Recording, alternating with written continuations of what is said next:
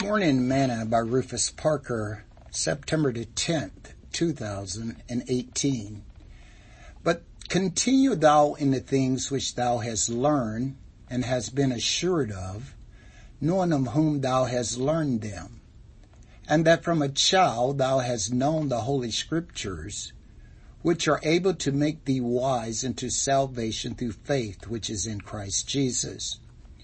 All Scripture is given by inspiration of God, and is profitable for doctrine, for reproof, for correction, and for instructions in righteousness, that the man of God may be perfect, thoroughly furnished unto all good works.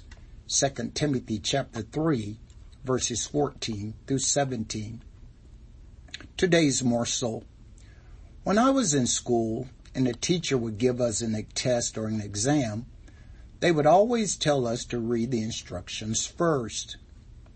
Paul told Timothy that all Scriptures are given by inspiration from God for instructions in righteousness.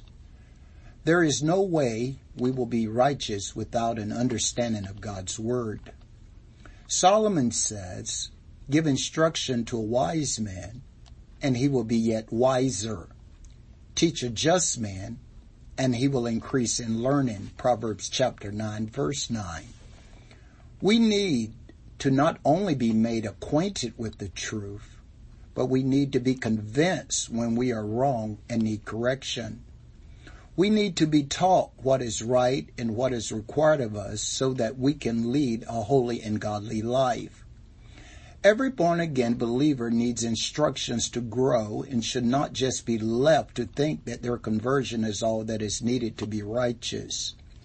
We must learn to follow the principles of the Word of God, as it shows us how to lead an upright life.